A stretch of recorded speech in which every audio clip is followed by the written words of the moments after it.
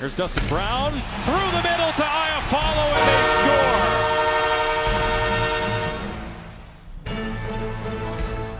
score. This is an All the Kings Man post-game podcast. This is off the stanchion behind the goal to Foley. Checks Carlson. Kings have the puck. A shot through traffic. Wouldn't go through. Kopitar to Kovalchuk. They score! Now, here's your host, Jesse Cohen. We are here high above the ice in the Bob Miller press box at Staples Center. Joining me tonight, Jack Jablonski. How are you doing tonight, Jack? Doing well. I'm entertained. We got best case scenario. We did. 3 games in a row now. 3 games in a row. Entertaining. Yeah. Competitive. Yeah. Goals were scored. 1 goal game, within the last few minutes. Kind of. And then we got 1 point. Yeah. So we're good. Or 0 points, you mean? We got overtime, didn't we?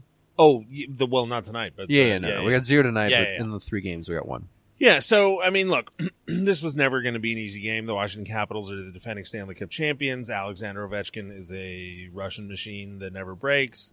We all know the script. Yada, yada, yada. Yeah, I mean, he scored 2 goals. Each one could have happened at any point in his career. It's the same, it's the same thing. You said it perfectly. You know it's going to happen. And you know it's coming. You can't stop it. Yeah, it's just insanity. I don't know how many goals he has. And Kovalchuk scored 1, so that was nice. I'm sure he wanted to have one. Mm-hmm. And it came not exactly the same as Ovechkin's, but it did come on a one-timer on the power play. With an extra man. Yeah. Now, I've said this privately before. I'm not sure that I've ever said it on the podcast. Uh-oh. Yeah. Uh-oh, indeed. The part of my brain that is prone to believing in conspiracy theories thinks that, and it's a small part, I just want to preface with it, but it's there. If you told me that there were members of the LA Kings ice hockey organization that were freezing out Kovalchuk and deliberately not passing him the puck on the power play, I'd believe you. Because we're 60 games into the season now, more or less. And look, he's not Ovechkin, but he's got 13 goals, and a lot of them have come off one-timers on the power play. And you see that goal he scored tonight. And it was pretty simple, right? He was there at the top of the umbrella. They got him the puck, and he whipped it in the net. Yeah. And, I pointed out earlier in the season there was a play where Doughty, at the time I went ahead and believed that it was by accident. There was a play where Doughty, shadowed him perfectly and prevented him from getting the puck. There have been plenty of opportunities on power plays where he's open. Or maybe if he's not perfectly open, at least he's available for a pass, and you figure, look, he spent 6 point whatever to get this guy. Use him. Yeah, and so, I know everybody wants to focus on the whole using him on the 4th line and blah, blah, blah, but look, even strength, it's going to ebb and it's going to flow, but this team has been dreadful on the special teams all year long. Jim Fox even referenced it today during the pregame show. And prior to that Kovalchuk goal, this is a Kings team that went 0 for on the power play and allowed a power play goal on every penalty kill they had. So I don't know. I don't think it's a conspiracy theory, but I think it's just more so chemistry. I think, Kovalchuk has spent his whole life doing exactly what Ovechkin is doing. Right. And you look at a Kings power play who was pretty good last year. I don't know. I can't remember off the top of my head. It was fine. Or something. Yeah, but it's fine. It's in the NHL, and it was something that had to be, concerning when other teams take a penalty against the Kings. This year, I think you look at the addition of Kovalchuk's ability and talents on the power play, and then you look at what was so successful last year on the power play. They don't add up. And when I say that, I mean, Kovalchuk is very used to just doing exactly what Ovechkin does. His stick's at his waist, waiting for a one-timer. Where last year, I think the Kings were a little bit more in and out, up and down, pass, and then, throw it to Carter in front of the net, or throw it to Brown in front of the net. Yeah. A little tic-tac-toe, where that's not as much of, what Kovalchuk is used to doing. So I think you look at, it's just kind of 2 different styles that are trying to be merged into one, and still, unfortunately, haven't been found to work together yet. Well, gosh, that sounds like a coaching issue to me, Jack.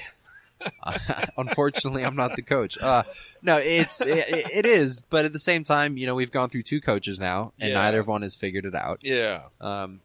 Them's the jokes. Yeah, but then at the same time, personnel-wise, we haven't figured that out.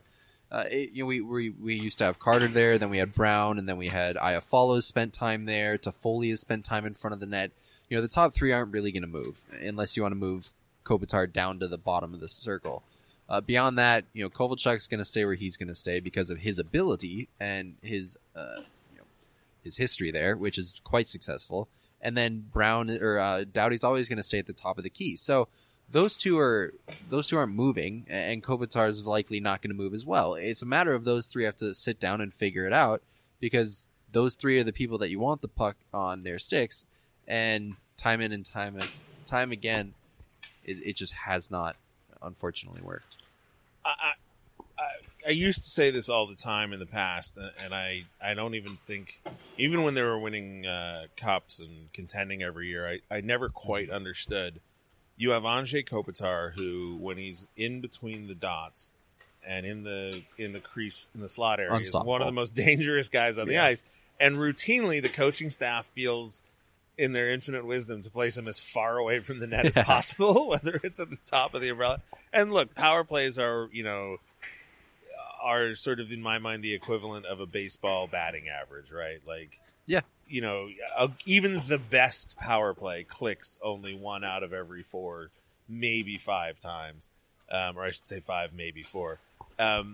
So, I mean, it's easy for any fan base and any team to pick apart their team's power play, because even the best power plays fail 3 times more often than they succeed. But having said that... Unless you're Vancouver in 2012. Right. But having said that... your solution, which is they need to sit down and talk about it and sort it out, is not that difficult to salute. Like, you're right. No, you spend a lot of time together. You should be able to kind of say, all right, this is where I'm comfortable. This is where you're comfortable. Why don't we do this, this, and this? And it really is. It's one conversation. But at the same time, it is more complicated than that, because every defense has a different style. Every team plays more aggressive than the other team, or more conservative. Even with the Ovechkin, to put him in example, half the time you see teams just put a guy on top of him and say, fine, we'll play you 4-on-3, but Ovechkin's got to do it. Right. 30 seconds later, somehow Ovechkin has the puck and it's in the net. So it gets more complicated. It's, it isn't just one conversation. It isn't just one practice of, pass. All right, here we got it. Let's do it the rest of the season. With that said, they're all making north of $6 million. You would hope that, somewhere along the lines, you can build that chemistry. And as of right now, they're all under contract for at least 2 more years beyond this. So it's something that has to be figured out, whether it's now, whether it's during the trade deadline, whether it's in the off season, because, within a week, we're going to know what the future holds. And assuming that those 3 are on the team, that's going to be the power play. That's going to be the first power play. And that's going to be what is going to be leaned on to score goals at a 1-4 clip. And you look at this season, and you look at the Blues and the way they've turned their season around and stormed into a playoff spot. And you look unbelievable, by the way. they've got talent. Tarasenko. but you look at the Kings season, you look at their power play, you look at their penalty kill, and you look at the rough start. And I think, we were talking to Dennis Bernstein at dinner tonight before the game, and he said if they went 5-5 to start the season, they'd be in the playoffs right now. Now, I think, which is crazy to think. I mean, it's a bit of an oversimplification, but I think his argument is, if they didn't get off to that horrendous start, then they don't panic and the things don't snowball, and maybe the coach doesn't get fired and the trades don't happen, and you still have this team and blah, blah, blah, blah, blah. But I think the slippery slope. Yeah, but I mean, where I'm with him 100% is the places where this team falls down, and we talked about it last game, and we saw it in the Vancouver game, are the margins, right? The extra parts of the game that require that extra bit of focus, determination, effort, whatever you want to call it. The E-word. So that you don't, get scored on every time you have a penalty kill, so that you don't give up a goal right away after giving up the first goal of the game, so that you don't give up the 4th goal after giving up the 3rd. You know what I mean? Just like, it's every I guess basically what I'm saying is the Kings never miss an opportunity to miss an opportunity. Well said. And those are the sorts of things that you may not be able to put a pin straight directly onto the board through the coaching post-it, but those are the sorts of things that are a sign of a team with no control, right? A team with no driving focus, with no organizational control. I don't want to use the same word I just used, but you know what I mean? Like, and so to me, I just watch these games now, and the trade deadline's a week away, and I certainly wouldn't.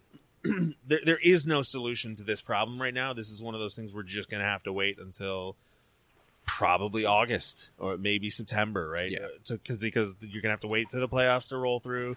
You're going to have to wait for the minor league playoffs to roll through. You're going to have to wait for juniors and the Memorial Cup and the draft. You've got to know what the roster looks like. Then you're going to have to do an extensive coaching search. So, I mean, the quest to sort of to finalize the front office has to come before the players from my perspective. And we just have to wait. So, I mean, that's it. We're playing the waiting game. Yeah, and it's unfortunate because as any fan who supports a team that isn't winning like the Kings right now, you want to see instant change and you want to see some major moves at the deadline, but that's not always the way it's going to work. Sometimes it has to come through the youth and the development within the organization. Sometimes it has to come through a draft pick that there were minimal expectations and they come out of nowhere. A fifth round, a sixth round guy. It's like today you were looking up Anders Lee. Yeah. You'd think this guy had 40 goals last year. He's the captain of the Islanders, who were in first place ahead of the Washington Capitals. Where did he come from? Minneapolis, Minnesota, 6th round pick. I'm just going to throw that one in there. But no, a 6th round pick. It's players like that make the difference, and it's the scouts, it's the development, it's the minor league coaches, it's all of that plays into how we get to where we are now. And Kopitar doesn't need as much coaching as maybe, a 3rd round pick that comes up through the organization. But at the same time, sometimes that 3rd round pick is better than everyone else on the team. So it's a long road, and, we don't know where this organization is going yet. We will have a much better idea come Monday. But with that said, everyone has to understand that, this has been a bad year. We had the expectations that we're going to make the playoffs. But the opposite can happen next year. It takes 1 to 2 players to come out of nowhere, and here we are back in the race next year. And we mentioned it earlier this week. You look at Vancouver and Pettersson. I always feel like I'm saying his name wrong. It's Elias Pettersson. I know. I just always, even when I say it right, it feels wrong. But anyway, Peterson, etc. But a guy like Kupari could absolutely come in here next year, right? He spent his first year that he could have spent as a rookie in the NHL. Yep. He spent it in Finland. He's having a heck of a season. Yep. Why couldn't he come over here? And I'm not going to say he's going to be as good as Patrick Laine, but why couldn't he come in here, solidify the second line center role, and be, so just anyway, Mr. Consistent. You never know what happens. No, and that's exactly it. Is we have people in the minors, we have people overseas that are all under the Kings, jurisdiction, and like both of us have said, it takes one guy to surprise you. Where did Matthew Barzal was taken 16th overall? No one expected him to do what he did last year, and no one expected him to follow it up this year. Maybe they had a better idea of what you could see out of the guy, but I mean, it's just the consistency, and that's the big word, consistency. The Kings have been so another hallmark of coaching. But but the consistency, and I can go off on this for hours, but players, whether you're making $11 million or $3 million, consistency is huge. Ovechkin's had 10 40-goal seasons. That's why he's so good. It's not because he goes 50 goals, 10 goals, 50 goals, 10 goals. It's consistently being at the top of your game, knowing that you're going to be defended. Kopitar hasn't had the best year. We would have loved to have it be a little bit more consistent. And that's just one of the many examples. I'm not just pointing him out. It's top to bottom, the roster just hasn't been consistent. And I mean, that really just sums it up. No, and when you sign a contract that pays you $11 million a year, you are essentially signing up to be singled out. So, I mean, you're right. We don't mean to single him out, but there's a reason our conversations constantly revolve around Kopitar, Brown, Carter, Doughty. If Trevor Lewis doesn't score 40 goals in a season, nobody's shocked. Yeah. But if Jeff Carter, disappears for 7 games at a time, we're going to notice. Yeah, you notice. Well, and that's the thing is the money you get paid is where your production has to be shown. Yep. And whether that means, you're a locker room guy that, is the best lockdown defender in the NHL, or you're, Alexander Ovechkin, who is made to score goals. And if you don't, that's on you. If you don't score 35, 45 goals, you're letting your team down. We signed, multiple players to large contracts. And as of right now, this year, it hasn't lived up to the expectations. So this is the last home game before the trade deadline. It is. You and I will not record until following the trade deadline. Yep. So let's go ahead and play a little game of who's going to get traded. Who's going to get traded? You want to go first? Yeah. Well, I'll ask you. Okay. So we'll start. We're gonna work on the assumption that everybody but Doughty and Kopitar are game because that's what we've heard. Yeah. So let's start in net because it's easier. Yep. Jonathan Quick, what do you think the odds he gets traded are? Low. How about let's do a percentage instead of odds. I think that makes it a little easier. I'll give Quick like a 20% chance because I just contract wise the injuries that he's sustained over the last 3 years, I think it's a hard bargain. He spent time out this year. He spent a significant amount of time out the last 2 to 3 years as well. So I have a tough time believing anyone's going to want to swallow that contract, even though we have seen greatness even this year when he's played well. I'll put it at 33 just because Columbus, Pittsburgh, Montreal, Carolina, and even sort of Buffalo, although not really. But, I'd count Buffalo out. But Carolina, Montreal, Pittsburgh, and Columbus, 4 teams fighting for 3 spots. Yep. And Columbus still needs to figure out They've got to figure out their situation. situation. Yeah, it's and I mean, I know. Boy, are we happy we're not in that organization right now. People keep telling me it's you're in your Xbox trades, and it's like, look, Columbus needs a goalie, and there's one available. So I'll put it at 33 just because Sure. It just makes too much sense to me. And as I've said before, I don't want it to happen. I like Quick. And I think, as I've said before, I think he's one of the most important members in franchise history. But so I'll put it at 33%. Sure. So we'll move to the blue line next. Alec Martinez, I suppose, is the highest profile. I would agree. Defenseman with any sort of reasonable value. What do you put the percentage at for Alec Martinez? So this one's complicated because of the injury. Mm-hmm. They say he's, I believe, week to week, right, Jesse? I think so. 1 or 2 weeks out, they said. So that makes it a little harder to move because of the unknown. And as everyone in the NHL knows, no one tells anyone anything when someone's injured. Yep. Unless it's a concussion. Or, I don't know, cancer maybe. Yeah, they do. That can come up. I guess so. But so with the Alec Martinez situation, I'm going to give it about a 60% chance he gets moved. Okay. I think that if the Kings are going to say they want to go younger and they want to go more towards a rebuild on the fly, I think Martinez has to go. And I think it's because of the contract. They have a little bit more room now that they've moved a few contracts in Muzzin, Pearson, even a little bit in Nate Thompson. I think that would give him a little bit more freedom. So with Martinez, I'm going to go 60 because I just think that he's a piece that needs to be moved even though he won us a Stanley Cup. There's a team that it's not as clear a line as Quick to Columbus is in my mind, but there's a team that needs defense and has a huge expiring contract on the blue line at the end of the season, and he's not coming back. And we just played them the other night, and that's the Boston Bruins. Zdeno Chara is like 42 years old. Good thinking. And he's gone at the end of the year. So they have... I just don't see... I don't... Yes, I get the depth, but I don't see him as a replacement. No, I don't mean as a replacement. But here's their blue line. Torrey Krug with 2 years left. Zdeno Chara is a 42-year-old unrestricted free agent. I doubt very much he'll be resigning in the offseason. John Moore has 5 years left. Kevin Millar, Matt Jalchik, Charlie McAvoy, Brandon Carlo, Stephen Camphor. So, I mean, they have a bunch of guys. And, Charlie McAvoy is obviously great. John Moore's fairly decent, I believe.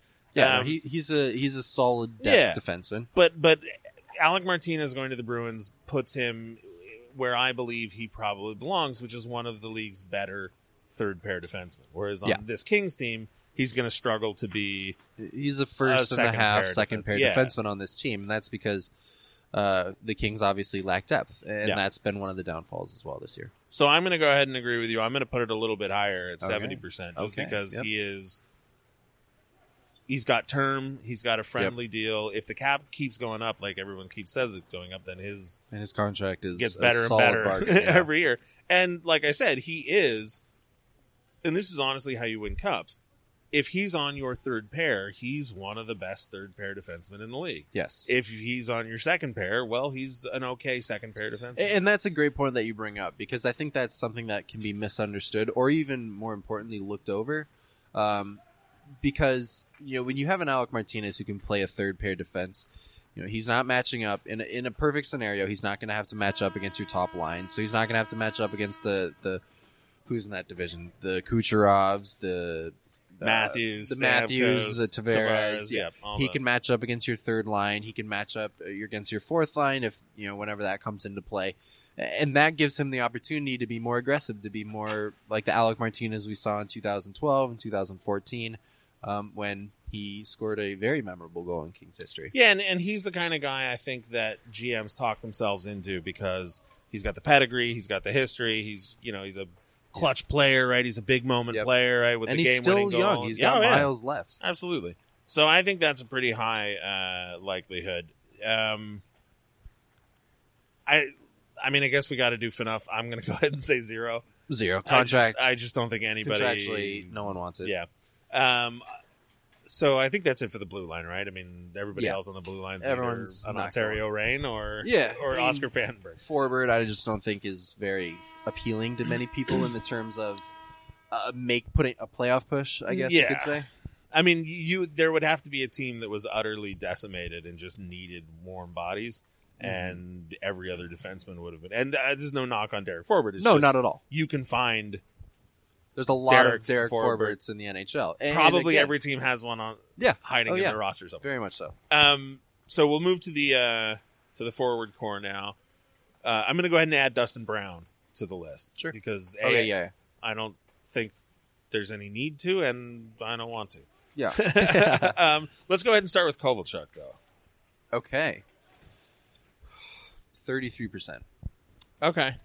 I think the contract is a complicated one. Yeah. Just because it's 6.2, which is a large number to move. Which would mean either the Kings would have to swallow some of it, most likely, or that the Kings would have to take back a decent sized salary.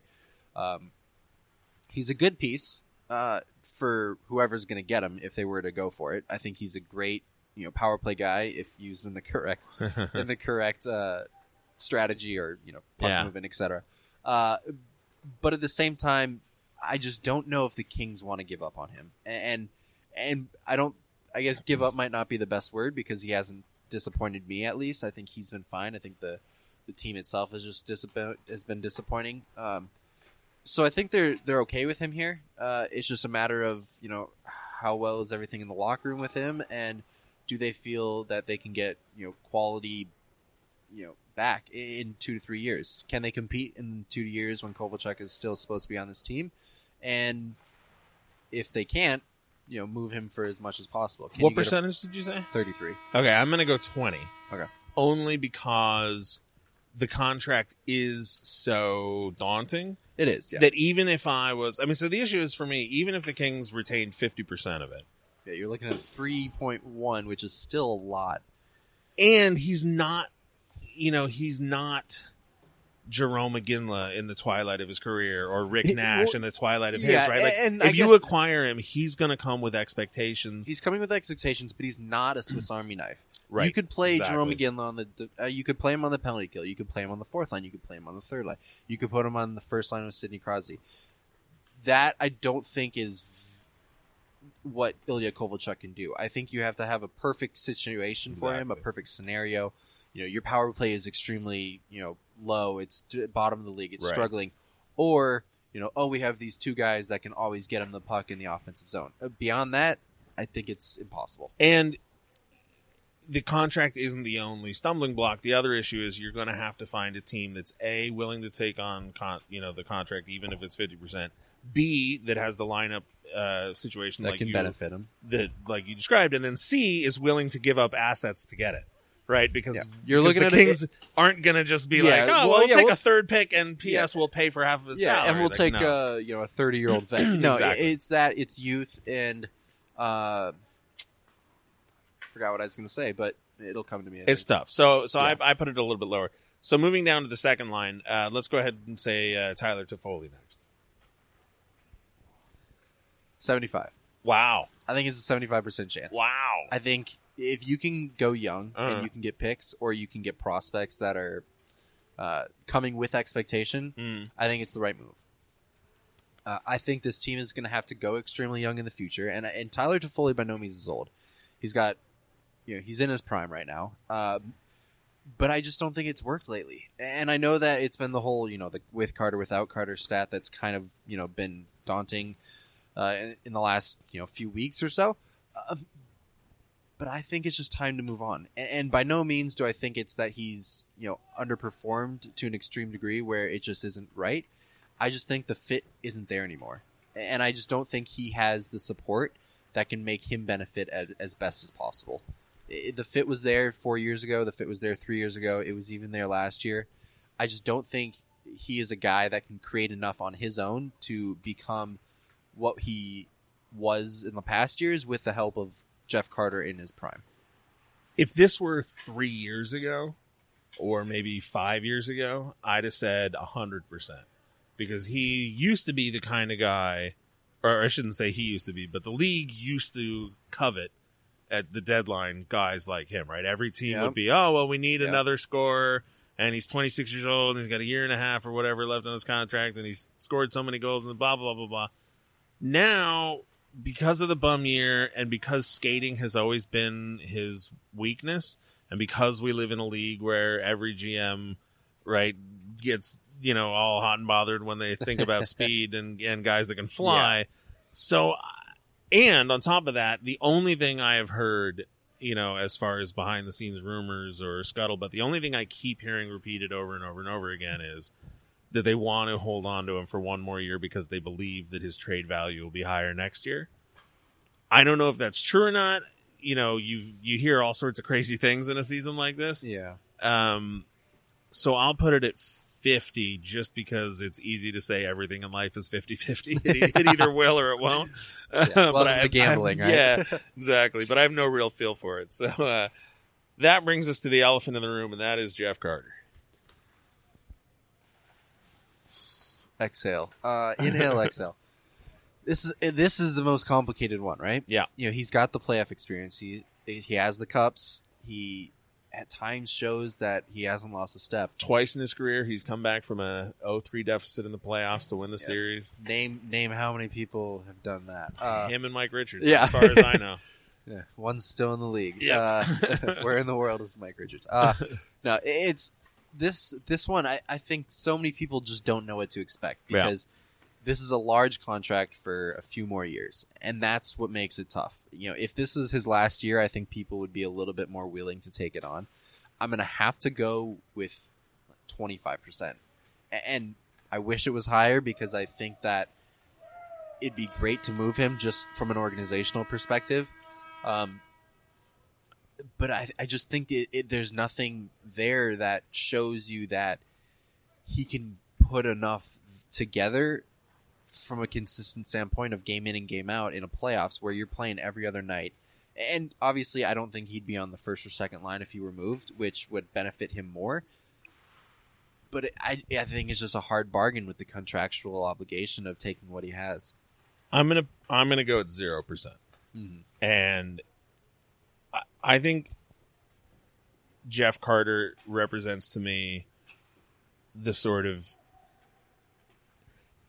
It's sort of the evolution of my position on players, contracts, and what they owe the sporting world. When I was a younger man, if a player had a contract dispute with the team, I would sign with the team because I was a fan of the team and I felt personally slighted somehow. even though the player was looking out for himself, his family, every other player in the union. You know what I mean? Like, oh, you ripped off the team. You're not worth $8 million. So now, exactly. So now that I'm much older and matured, have had contract disputes of my own, I look at Jeff Carter, and I feel. I mean, I don't feel too bad for him. He's got a great life. He's got 2 cups, millions of dollars, a beautiful wife. He's got a couple of kids and some great dogs. But, this is the narrative I tell myself in my head.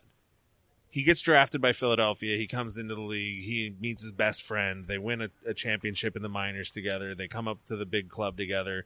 They accomplish this incredible feat. The media, they happen to be playing in a town, a filthy, terrible town with insane media and ludicrous fans. I second that. And so naturally they turn on him because that's what Philadelphia does. They turn on everybody. They'd eat their own if they could. And so he's chased out of town, right? And there's all these rumors about, oh, you and your buddy. And the team makes an absurd proclamation that everybody in the locker room is deciding not to drink. And, led by Chris Pronger, I think. I mean, I believe that was the rumor, was that the locker room was split down the middle between the Mike Richards faction and the Pronger faction. There's the whole Dry Island story. And honest to God, if I was Mike Richards or Jeff Carter and the team came to me and said, you can't drink anymore on your off time, I wouldn't sign the thing either. I'd say, I'm a grown man. You pay me money to play hockey. Now, you're not my mother. You're not my nanny. So anyway, the market turns on him. They sign what they believe is lifetime contracts. I'm sorry I'm going long on this.